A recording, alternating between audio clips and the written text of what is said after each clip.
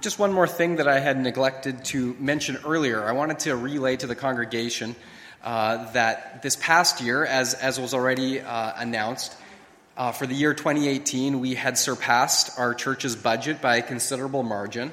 And so at the last membership meeting, just over or 2 weeks ago now, we were talking about what to do with some of that surplus. And so the decision was passed by membership to pass along a lump sum of $20,000 to Turtle Mountain Bible Camp for the building project. And so I just want to pass that along to you, that decision was made. And I believe that's something that we can all feel good about, that through our mission together here as a church, through the giving and generosity, that we can pass that blessing along and bless Turtle Mountain Bible Camp with that. And so we're very hopeful that $20,000 will go a long ways towards finishing that project. And I know Matt wasn't able to be at the meeting, but Matt Reimer is our Turtle Mountain Bible Camp rep. We if I could put you on the spot, where are things at as far as the target on the building? The funds are coming in very well, and the $20,000 that helps is getting close now. It's a little bit. There is some quotes left to come, like the flooring is a big expense. I saw a quote here just in the last board meeting. I missed the last board meeting, but the quote for the flooring was $70,000.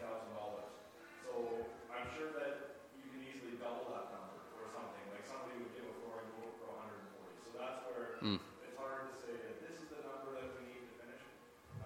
Probably the more disappointing thing for Howard and Kathy is that the building is unlikely to be done for this summer. That would have to be a miracle, but it is coming along really well overall, and it's going to be ready for next summer. I think that's basically certain. Okay, great. A really hard push might get it done this year, but I think that is in the realm of the 2% range or something. Okay, well, you used the word miracle, so we'll leave it there, but we serve a God who can do miracles, so we can continue to pray for that, and thanks for the update there, Matt. But that is great news that is coming along, so I just wanted to relay that to the congregation as well. Would you now bow with me, and let's pray together as we enter God's Word. Heavenly Father, we just continue to thank you for your great provisions for us. Thank you that through the ways that you have blessed us in this abundant land of Canada, Lord, in provisions of finances, of physical necessities. Thank you that through the abundance we have, we can share that and pass that along. And we pray, Lord, that the $20,000 that's passed along to Turtle Mountain, Lord, we pray that would be multiplied, that would be used well towards the completion of the new facility there. And as Matt just updated us, Lord, for all of the details and all of the quotes and all of the things that need to be done to finish out the building, we pray, Lord, that could go as well and as smoothly as it possibly could. And Lord, we do ask for a miracle that it could be completed for this summer. And so we know that you are able to do that. Even if, from our estimation, it's only a 2% chance, we leave that in your hands. And so we thank you for your provision there. Now, thank you, Lord, for your word, and we ask that as we open it, Lord, that you will, by your Spirit, give us hearts to understand what you have for each one of us. Through this word, I pray for clarity, that as I speak, Lord, that you will make the words clear, that you will give me boldness to speak as you have laid it on my heart. In Jesus' name I pray, amen.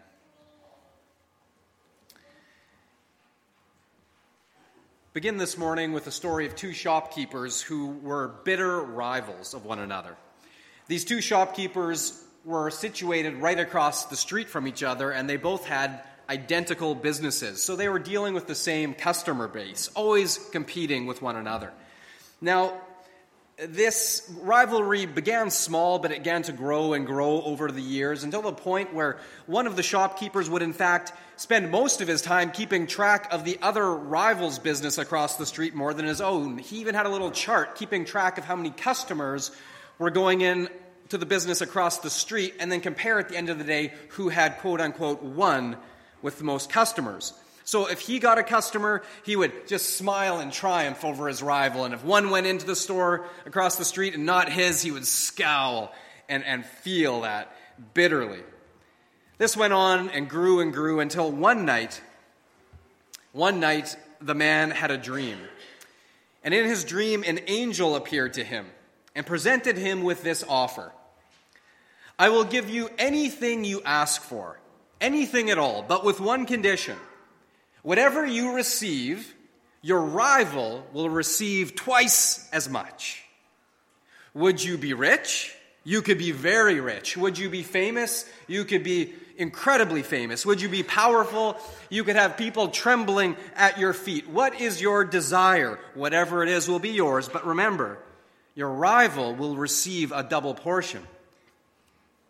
Well, the shopkeeper, he liked the first part of the offer, but he hated the second part. And he struggled with his answer and thought for a long moment, and finally he replied, "Here is my request. Strike me blind in one eye."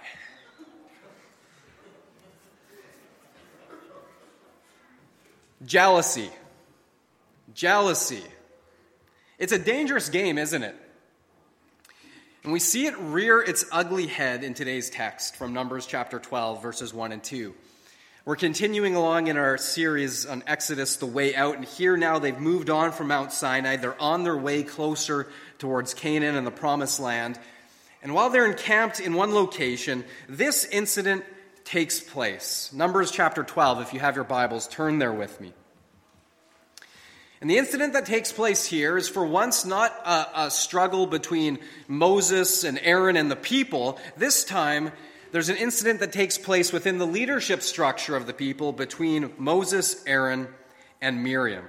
And we read this in verses 1 and 2. Miriam and Aaron began to talk against Moses because of his Cushite wife, for he had married a Cushite. "Has the Lord spoken only through Moses?" they asked. "Hasn't he also spoken through us?" And the Lord heard this. Now, we'll just stop right there for a moment. This isn't a good look for either Aaron or Miriam right now. This isn't a good moment for them. This is one of those moments where we see the Bible holds up the sparkling good things that people do, but it equally holds up the bad. It's brutally honest. And this is one of those low moments for Aaron and Miriam. But things had not always been like this for them. As Moses' two older siblings, they had in fact helped Moses lead the children of Israel ever since the very beginning of the Exodus from Egypt. In fact, Miriam's help goes right back to the very beginning of Moses' life. One of the most famous stories you'll of course remember. We're introduced in Exodus chapter 2 to Miriam, although she's not named at that point. She's Moses' only sister. We know it was her. And there we read that Miriam was given a babysitting assignment unlike any other. It was a babysitting assignment that would make the hair stand on the back of your neck. Here was the assignment. Watch over your baby brother. Yeah, that's easy. That's what all babysitting has in common, right? Watch over your baby brother. Just a few minor details. He'll be floating in a tiny basket boat on the biggest river in the world, the Nile River. Oh, and remember to watch out for any of those soldiers who might drown him in that same river. Oh, and don't forget about the crocodiles who might eat him. You know, just typical stuff they go over in the babysitting course, right? Right? Is that what they still go over today? Those sort of scenarios. Yeah. So anyways, typical babysitting stuff. Now, in those dangerous circumstances, we see there, at a very young age, Miriam's character, bravery, and wisdom just shine through. Because, of course, we know the story. Pharaoh's daughter discovers Moses. And in that moment of fear and what am I going to do here, Miriam decides she's not going to run away. Miriam runs toward the danger. She runs towards the princess. She strikes up a bargain with her, whereby Moses' own mother becomes his nursemaid. And we see through Miriam's actions the Lord's provision and protection for her baby brother. From there, Scripture doesn't say anything about Miriam for quite a while. While Moses was growing up in Pharaoh's house, we don't hear about her, nor do we hear about her when Moses flees to the wilderness after murdering the Egyptian taskmaster. We also don't hear about her when Moses returns and is pleading with with Pharaoh to release the people. But we know she's there. And we can be sure that as she's growing up, as all these things are happening around her, we know from her later testimony and her character that during this time where we don't hear about her, she will have been serving her people, her family, and God. And in fact, she was thought of very highly among the children of Israel. In fact, centuries later, the Lord declared through the prophet Micah in Micah chapter 6, verse 4. He said, I brought you up out of Egypt and redeemed you from the land of slavery. I sent Moses to lead you, also Aaron and Miriam. And so here we see centuries later, God himself honored and affirmed both Aaron and Miriam right alongside Moses as being key leaders sent by him to deliver the people. You can't have any higher praise than the Lord saying, I sent you. I sent Moses, I sent Aaron, I sent Miriam to lead you and to deliver you. And so the next time we read of Miriam is during the deliverance. It's right after the incredible crossing of the Red Sea. In Exodus chapter 15, verses 19 to 21, we read, When Pharaoh's horses, chariots, and horsemen went into the sea, the Lord brought the waters of the sea back over them. But the Israelites walked through the sea on dry ground. Then Miriam, the prophetess, Aaron's sister, took a timbrel in her hand, and all the women followed her with timbrels and dancing. And Miriam sang to them, Sing to the Lord, for he is highly exalted, both horse and rider he has hurled into the sea. This is an amazing passage because it shows us a number of things about Miriam. First of all, it shows us that Miriam is the first woman in all of Scripture to be called a prophetess. So to be a prophetess is the female equivalent, of course, of being a prophet. And that meant that this is someone that the Lord would specifically speak a message to them to relay to the people. And so here we see that Miriam has been used by God to be a prophetess, to speak his words to the people. So this is significant, the first woman to be called a prophet. Second, we see in this passage that she is also the first woman praise leader on record. Because we see here in this time of national celebration, of liberation, that she leads all the women of Israel in a song of praise to the Lord. And they all follow after her. Miriam is seen as a leader, and she's leading people in praise to God. And so here we see from this passage, it's clear that both Miriam, of course, and Aaron, who much more is spoken of, they both had key leadership roles to play right alongside Moses. They were a part of the leadership team. And so then we come to this passage this morning, and they are now speaking against Moses. So what's the problem? What's the issue? Well, whose name always comes first on these lists? Who was the one who held out his staff and the Red Sea parted? Who went up the mountain and spoke with God directly, face to face? Who relayed the law of God to the people? Who was always in the spotlight, both figuratively and literally? Well, of course, we all know the answer to those questions. Moses. It was always Moses. Moses was always front and center. So when they were talking amongst themselves and they said something like, that Moses, he's always walking around like he's got a halo over his head. Well, the fact is that Moses literally did have a halo over his head. You remember the last sermon in the series? He comes down from the mountain and his face is literally glowing. He had to put a veil over to hide the glow. Yeah, Moses walked around with a halo. His face was glowing. And so it's not surprising that the people are in awe of Moses. They revere Moses. They are in fear, holy fear of Moses. Moses is literally the next thing to God on the people's mind because he spoke for God. He would go and talk to God. He'd come back and speak the words of God. And so people just naturally were in awe and fear of Moses and his leadership. And so it seems that at some point in all of this, it begins to get just a little bit old for Miriam and Aaron. Of course, with all jealousy, it will have begun small. It will have just been little things, little internal thoughts. But then they began to grow. And they began to grow to the point where they begin voicing their complaints against Moses out loud. Now, of course, the pretext for their complaint is that they disapproved of Moses' choice of a wife. Not because of her personality or any moral shortcomings, mind you. They disapproved because she was a Cushite, not an Israelite. And so for them, they're thinking, no, this isn't good. This isn't a good look, Moses. We should be marrying within our own people. Marrying a foreigner, that's a no-no. Don't do that, Moses. But clearly, God was not in agreement with their perspective or their opinion.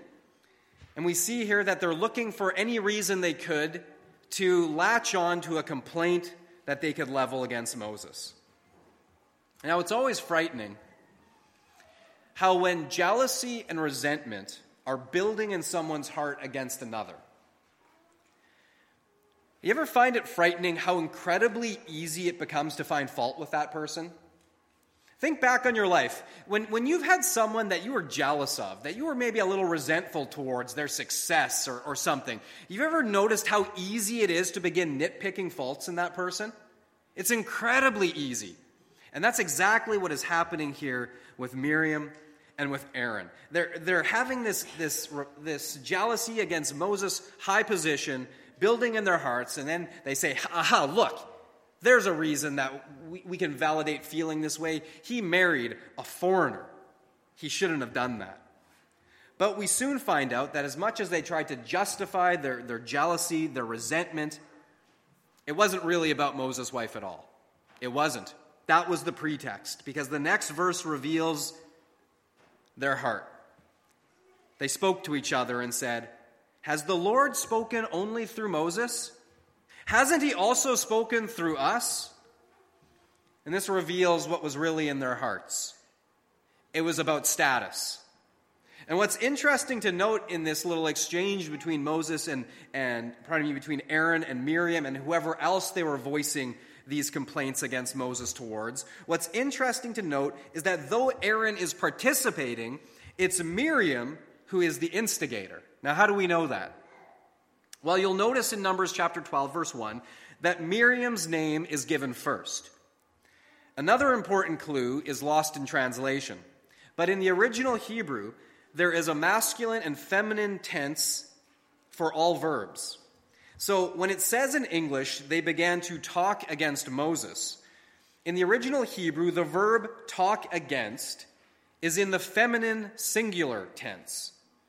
So this indicates that the writer is saying the instigator in all of this is Miriam, because he's saying feminine singular, they spoke against Moses, Miriam is instigating it. And of course, Aaron is listening, but he's not disagreeing. He's participating, but Miriam is the instigator. And so now we got to come to the big and obvious question. What does God think about all of this? What does God think about their bickering and their complaining and their jealousy in their hearts? What does he think? Well, it's given instantly in the next line. Verse 2 are these words. And the Lord heard it. And the Lord heard it. There's incredible weight behind those simple words, isn't there? And the Lord heard it. In Luke chapter 12, Jesus said, "There is nothing concealed that will not be disclosed, or hidden that will not be made known. What you have said in the dark will be heard in the daylight, and what you have whispered in the ear in the inner rooms will be proclaimed from the rooftops."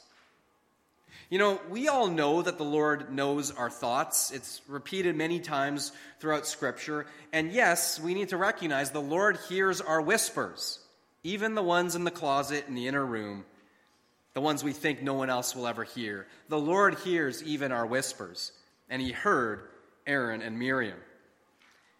Now, I don't know about you, but I find this incredibly challenging and convicting. Because the fact is, none of us are exempt from this. We all struggle with feelings of jealousy or resentment at some time or another. And this is one area that our old sinful nature often tempts us and often tries to rear up its ugly head. But as always, it's not the temptation that's the sin. It's in how we respond to the temptation. You know, I'll give you an example. Just this past weekend, I said earlier we took the senior high youth group to the Nipawin Bible College for their 365 youth retreat. And when we were there, the feature speaker was a pastor named Marty Johnson. And there's no other way to say this, but Marty was just hilarious. I mean, he was hilarious. Like, Maddie's nodding. He had us in stitches, like from the word go. He was telling one story after the other. I won't even give you some examples. But anyways, like, if you can picture the late actor Chris Farley, that's kind of how he was built. He is a big, hefty guy. He could do these voices and different things, and the stories he told were just hilarious, and he had us laughing, but then he used that humor in such an effective way that right after he had us all laughing, he had this tremendous way of bringing the point home of the truth that he was presenting. It was just this perfect blend of humor, but still bringing home the truth of God's word. And so as he's speaking and we're all being impacted and enjoying it at the same time, somewhere in the middle of his first talk, I just heard this little whisper inside my head say, "Don't you wish you were that funny? Don't you wish you could make people laugh the way he does?" And just for that split second, I felt that little pang of jealousy flare up within me. It was just there. I didn't look for it. I didn't ask for it. It was just there. It's like, wow, this guy's got a real gift. He just makes people laugh. I wish I could do that. But then just as quickly as that little pang of jealousy was flaring up within me, I believe it was the Lord who whispered this thought within me, almost as quickly as the jealousy flared up. "I didn't ask you to be him. I asked you to be you." That was it. But I instantly knew what that meant. And it immediately changed my attitude. God didn't ask me to be Marty, and God didn't ask Marty to be me. And in that moment, rather than being jealous of the gift of humor, it made me just appreciate it. And it made me go, thank you, Lord, for making this man the way he is. Thank you that through this gift of humor, he is so effectively communicating the gospel to all of these youth. And there were 250 some youth there who were hearing and being impacted by the gospel because of his gift of humor. And it just immediately addressed that, no, this isn't something to be jealous of. Be thankful. Be blessed by the gift that God has given his servant, and he's using it so well.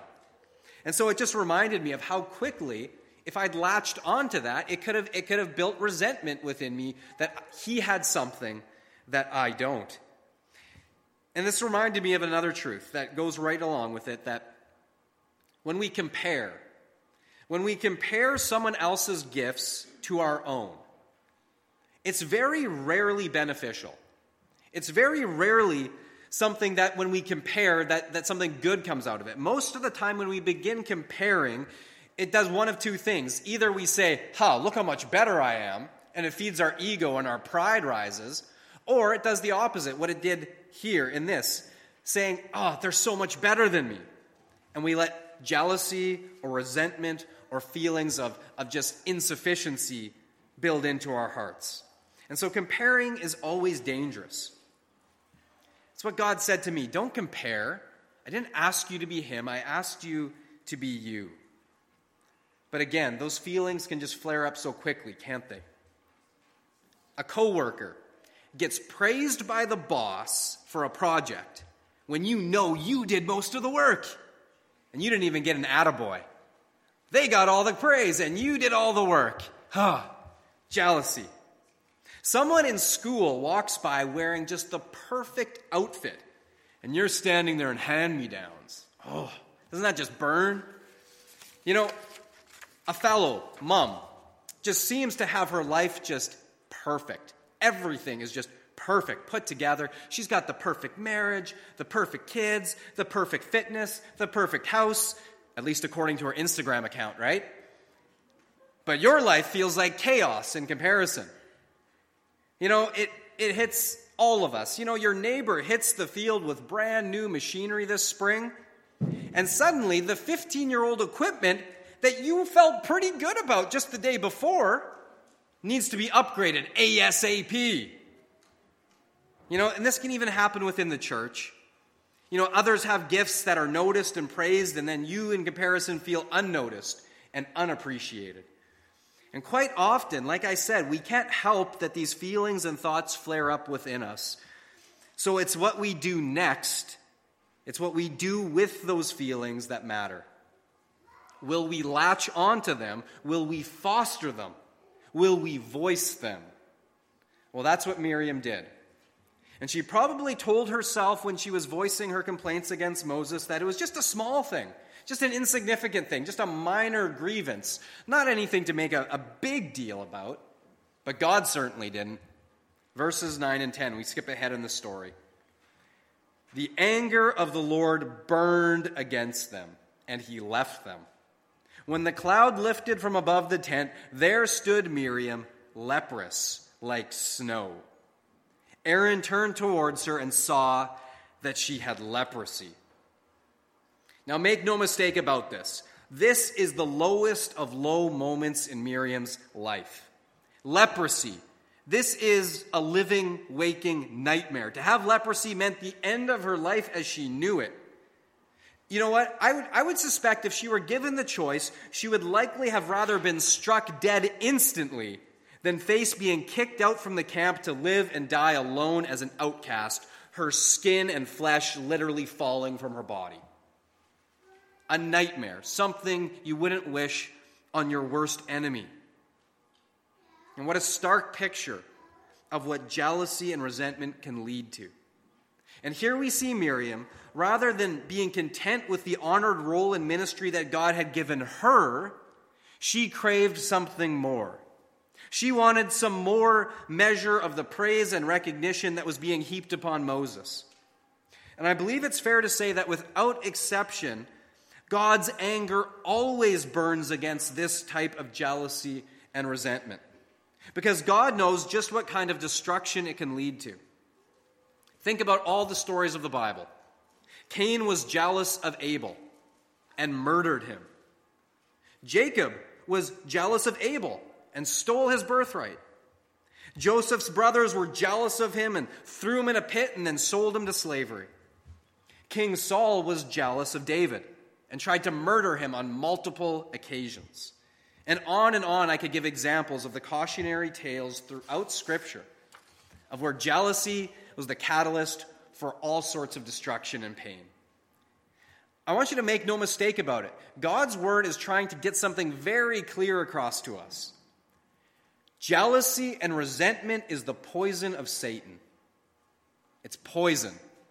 He has cunningly destroyed countless lives, families, churches, and even entire nations with this poison. And this is why when we look at this story, we need to come to grips with how harshly God deals with it. Because I'm going to be honest here. To me, this seems like a very harsh lesson that God is teaching Miriam in this exchange. She just complained against her brother. Right? I get that. I've complained against my brother once or twice. I wasn't struck with leprosy. But God is making a very stark point here. He was not going to allow jealousy to fester in his people. He was just going to deal with it in a very head-on, direct, and seemingly harsh way to make sure that everyone got the message crystal clear. Jealousy is poison, and God is not going to stand for it in his people. And so it begs the question, if jealousy is poison, then what is the antidote? For this we need look no further than Moses. Moses, the recipient of the jealousy, the unjust complaints against him, we look for the antidote. Exodus chapter 12, verse 3. There's this little footnote right in the middle of the story. Just after his brother and sister have been complaining and speaking against him, we read this, verse 3. Now Moses was a very humble man, more humble than anyone else on the face of the earth. Now that's a bit of a mouthful. The most humble man on the face of the earth. But in this we're given the answer to what God is looking for, the attitude he wants from his people. The antidote to jealousy is humility. Because jealousy stems from vanity and pride. It's wanting to elevate yourself to a position that God has not yet elevated you to, and grasping for something that he says is not yours to grasp for. But here we see Moses, on the other hand, he's humble. And so how does Moses' humility show itself in this story? Well, the first thing we see is that Moses does not try to defend himself. We don't see Moses try to argue with Miriam and Aaron. He doesn't say to them, hey, it's no big deal that I have a foreign wife. She believes in the Lord just like we do. She's following the Lord just like we are. He doesn't do any of that. In fact, we don't see him trying to control the situation at all. Now, I've learned this the hard way. But I can defend myself, or I can let God defend me. But I can't have it both ways. There's a great story, some of you will have heard it, of the preacher Charles Spurgeon and his wife. And Charles Spurgeon and his wife, they had laying hens. And with these laying hens, they refused to give the eggs away. They would always sell the eggs, of course, at a fair price. But when relatives or friends would come and say, hey, can we just have some eggs? They would always be told, no, they're for sale. If you want some, you have to pay for them. And as a result of this, some people began to think of the Spurgeons as greedy and grasping. Like, he's a great preacher. Isn't he supposed to be generous? Like, he won't even give away eggs? What gives? But rather than defend themselves, the Spurgeons wouldn't say a word. They wouldn't say a word about this. They just let it go. And it was only after Mrs. Spurgeon died that the full story was revealed. All the profits from the sale of those eggs went to support 2 elderly widows who had no other means of income.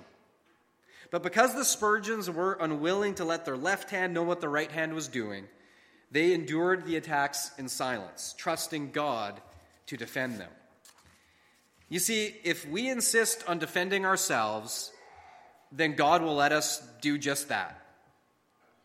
But if we humble ourselves and trust our defense with Him, He will defend what needs to be defended. That's the first thing we see from Moses. He doesn't defend himself. He lets God do the defending. And what a defense God gives. He calls them into the tabernacle. He says, hey, you 3, we're having a meeting. And he puts up such a defense of Moses that I'm sure his face was blushing. Because God says to Aaron and Miriam, this man is unlike anyone else. Others get visions and dreams, but this man I speak to face. How dare you raise a complaint against him? God lays out the defense of Moses. He didn't need to say a word. The second thing we see from Moses is incredible. Moses prays for the people who criticized him. Verse 9, Aaron turned towards her, that being Miriam. He turned towards her and saw that she had leprosy. And he said to Moses, please, my Lord, I ask you not to hold against us the sin we have so foolishly committed. Do not let her be like a stillborn infant coming out from its mother's womb with its flesh half eaten away. This isn't a pretty picture here, my friends. Miriam's in rough shape. The Bible says she's white as snow. Aaron says her flesh looks like it's half eaten away. Please don't leave us like this. And now here, Moses, you got to remember, he's still human. Yes, he might be the most humble man on earth, but he's still human. And I'm sure those temptations were there to say something like, serves you right. Have you learned your lesson yet? Yeah, then I'll think about interceding. But have you learned your lesson? Aaron, Miriam, can you grovel just a little bit longer? Or the always tempting, you just got what you deserved. I had nothing to do with this. But what does Moses do? What does Moses actually say? Verse 13. So Moses cried out to the Lord, please God, heal her. Now, I want you to think about this for a moment. Moses could have done any number of things right now in this moment. He's been vindicated by God himself who came to his defense. But he doesn't say one word. He simply cries out, please God, heal her. Moses doesn't use his innocence or his God-given authority to do anything further than what God has already done. Instead, he uses his position to beg God for healing for the very person who just unjustly accused him. You see, Moses was more concerned about his sister's well-being than he was about his own reputation. More concerned about the well-being of others than his own status. This should remind you of someone else. Someone who, when facing all manner of slander and false accusations, did not open his mouth to defend himself. Someone who, when then hanging, broken and bleeding from a cruel cross, could have called upon 12 legions of angels to come and rescue him and then destroy the ones who had just put him there. But who instead prayed, Father, forgive them, for they know not what they do. You see, Jesus cared more about our soul's well-being than he did about his own status or reputation. In Luke 14, verse 11, Jesus declared, "For whoever exalts himself will be humbled, but he who humbles himself will be exalted." And then in Philippians 2, verse 3, the Apostle Paul writes, "Do nothing out of selfish ambition or vain conceit. Rather, in humility, value others above yourselves, not looking to your own interests, but each of you to the interests of others." This is exactly the attitude and actions we see displayed by Moses. For though Moses could have easily listed all of the great things that God had used him for in delivering the people, instead, in great humility, he put Miriam's interests ahead of his own. He begged God for her healing, and the Lord heard Moses' prayer.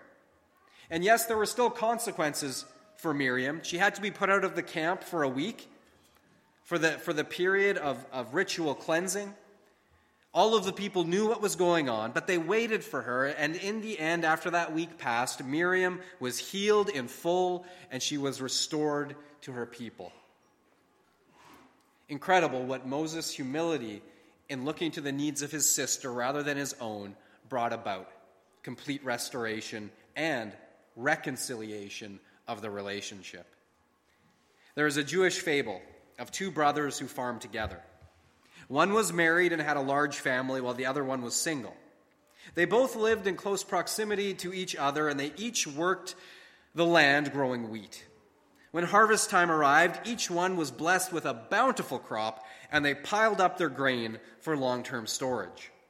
The unmarried brother, observing his good fortune, how much grain had filled his bins, he thought to himself that God had blessed him more than what he needed. And then he thought of his married brother, who had been blessed with a large family, more mouths to feed. Surely he could use more grain than what he needed. And so the single brother arose in the middle of the night, and he secretly took from his grain and he put it in his brother's pile. But that same night, the married brother had been thinking to himself how fortunate he was to have children who would care for him in his old age, while his brother would only depend on what he saved, having no children. And so he too arose in the middle of the night, and he quietly transferred grain from his pile into his brother's. And in the morning, each one pondered why there was no noticeable difference in their own grain piles.